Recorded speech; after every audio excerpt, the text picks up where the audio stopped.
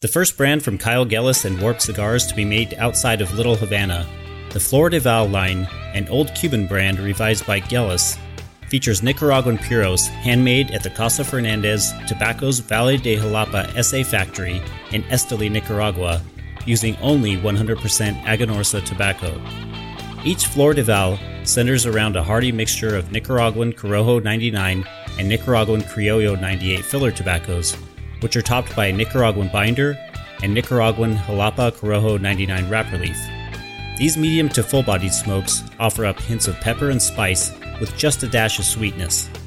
These cigars are available in several popular sizes, as well as the Flor de Valle Skyflower, a variant which uses smaller, yet more robust medio tiempo tobacco leaves for a bolder, full-bodied smoke.